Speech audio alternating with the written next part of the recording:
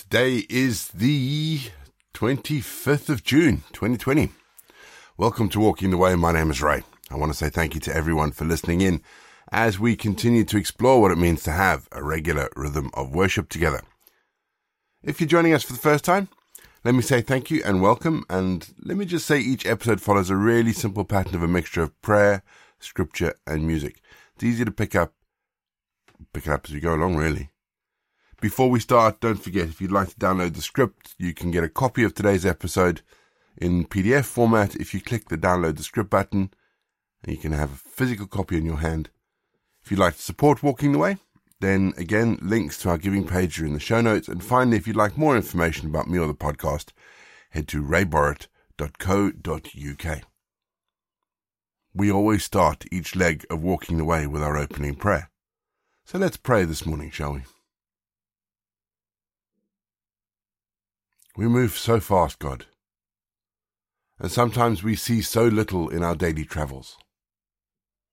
Slow us down. Create in us a desire to pause. Help us to pursue moments of contemplation. Help us, Lord, to see in a deeper way, to become more aware of that which speaks to us in beauty and in truth. Lord, we get misty and clouded over, dulled. We often need to see in a new way, to dust off our heart, to perceive what is truly of value, and to find the deeper meanings in our lives. All of our ordinary moments are means of entering into more significant relationship with you, God. And in the midst of these very common happenings, you are ready to speak your word of love to us, if only we recognize your presence. Teach us how to enjoy being. Encourage us to be present in the gifts that are ours. Lord, may we be more fully aware of what we see, taste, touch, hear, and smell. May this awareness of our senses sharpen our perception of our everyday treasures and lead us to greater joy and gratitude. Father, grant us the courage to be our true selves. Help us to let go of being overly concerned about what others think of us, or of how successful we are. May our inner freedom be strengthened, and our delight in life be activated. Lord, life is meant to be celebrated. It's meant to be enjoyed, delighted in, and embraced in all its mystery. So, Father, today guide us to our inner child. Draw us to your playground of creation. God of life, help us that we may live more fully. We ask this in Jesus' name. Amen. Ecclesiastes 3, verses 9 through 12. What do we gain from all our work? I know the heavy burdens that God has laid on us. He has set the right time for everything. He has given us a desire to know the future, but never gives us the satisfaction of fully understanding what he does. So I realize that all we can do is be happy and do the best we can while we are still alive. All of us should eat and drink and enjoy what we have worked for. It is God's gift. What do we gain from all our work? That was the verse, the line that stood out there. We all are currently under heavy loads. We're all facing some sort of burden or the other. And it's hard at times to sit there and think, God, what is all of this about? What is all of this about? We want to know what's happening. We want to know when our churches are open. We want to know when the bills, the money's going to be coming in so the bills can be paid. We want to know if so-and-so likes me or loves me. Will they marry me? We want to know the future.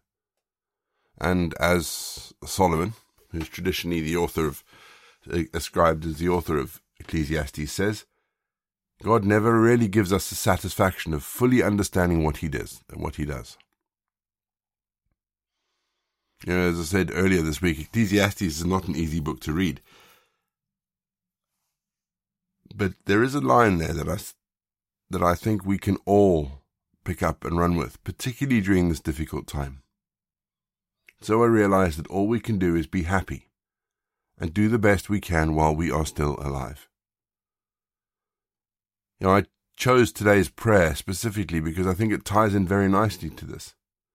All of us should eat and drink and enjoy what we have worked for. It is God's gift. God has given us everything we need. He's given us a planet to live on. He's given us food to eat. He's given us clothes to wear. He's given us everything we need. And all we can do in return, really, all we can do in return is say thank you. I know things are hard. I said this before a few seconds ago. I know things are hard. Currently in the situation we're in now, we're wrestling about when our churches are going to open. People are, can we go back to church yet? Can we go back to church yet? Can we go back to church yet? And I'm sitting there thinking, have we not learnt any lessons from the last 3 months about what does it mean to be community and what does it mean to be church? So I realized, much like the author of Ecclesiastes did, that all we can do is be happy and do the best we can. And that, in essence, I think is all God wants from us. We do the best we can. We don't have to worry about life after death. As Christians, that's a surety. We are forgiven, we are saved, we are redeemed.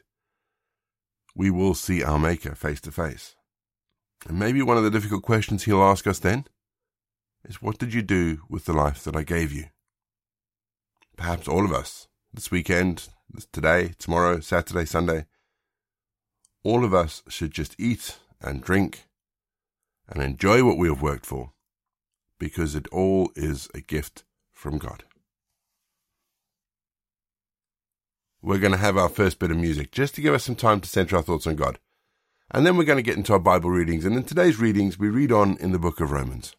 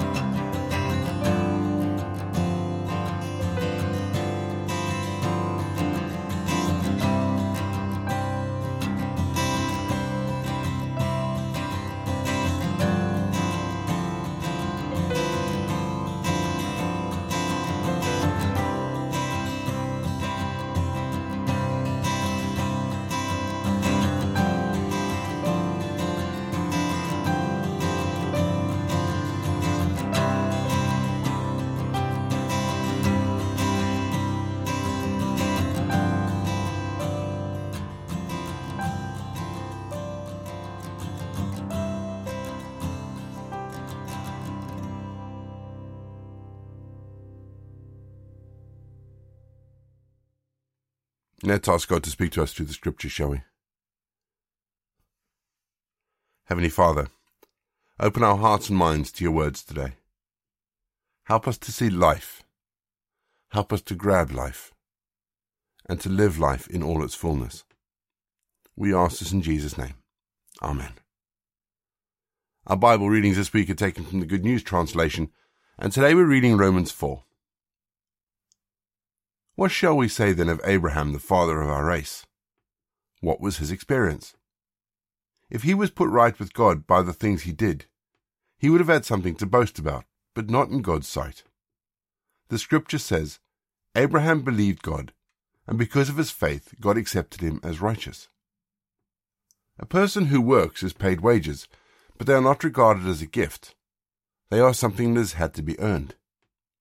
But those who depend on faith, not on deeds, and who believe in the God who declares the guilty to be innocent, it is this faith that God takes into account in order to put them right with himself.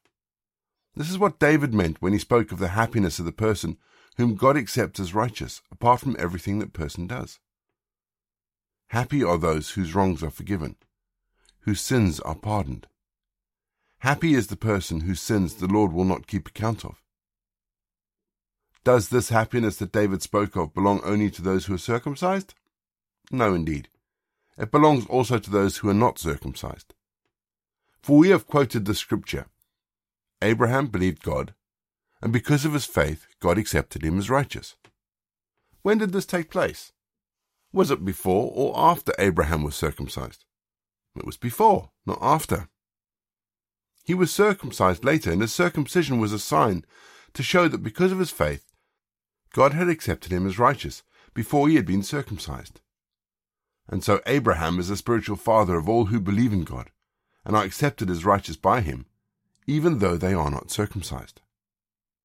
He is also the father of those who are circumcised, that is, of those who, in addition to being circumcised, also live the same life of faith that our father Abraham lived before he was circumcised. When God promised Abraham and his descendants that the world would belong to him, he did so not because Abraham obeyed the law, but because he believed and was accepted as righteous by God. For if what God promises is to be given to those who obey the law, then faith means nothing, and God's promise is worthless. The law brings down God's anger, but where there is no law, there is no disobeying of the law. And so the promise was based on faith, in order that the promise should be guaranteed as God's free gift to all of Abraham's descendants, not just to those who obey the law, but also to those who believe as Abraham did. For Abraham is the spiritual father of us all, as the scripture says, I have made you father of many nations.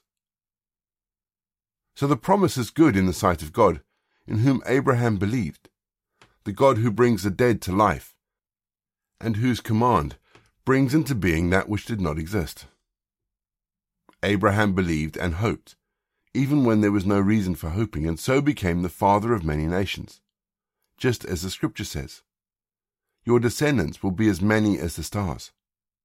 He was then almost 100 years old, but his faith did not weaken when he thought of his body, which was already practically dead, or the fact that Sarah could not have children. His faith did not leave him, and he did not doubt God's promise. His faith filled him with power, and he gave praise to God. He was absolutely sure that God would be able to do what he had promised. That is why Abraham, through faith, was accepted as righteous by God. The words he was accepted as righteous were not written for him alone. They were written also for us, who are to be accepted as righteous, who believe in him who raised Jesus our Lord from death. Because of our sins, he was given over to die, and he was raised to life in order to put us right with God.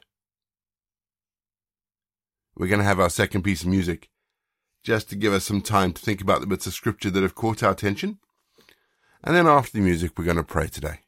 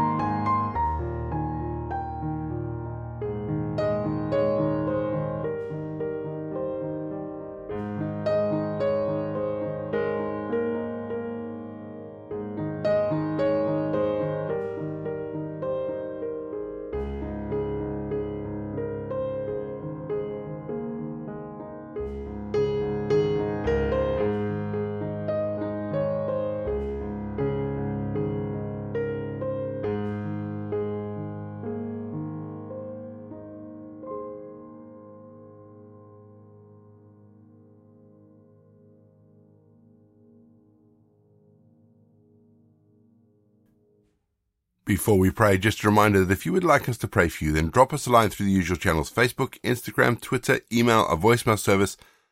The links are all in the show notes. We would love to be able to share with you and pray with you and just lift you and your burdens up before God, knowing that He will hear all our prayers. This week we've been praying for Daniel and his wife, and I'm praying and hoping that things are improving for them. But because Daniel's in the States and I'm in the UK, we're going to keep praying for Daniel and his wife. So if we can remember Daniel and his wife in our prayers today, that'd be great. Deep breath. Calm ourselves. Let's pray, shall we? Dear Father, thank you for this exact point in time. Lord, sometimes I struggle to enjoy the gift of the present. I push forward before your timing is perfect, and then feel the pain of the rushing.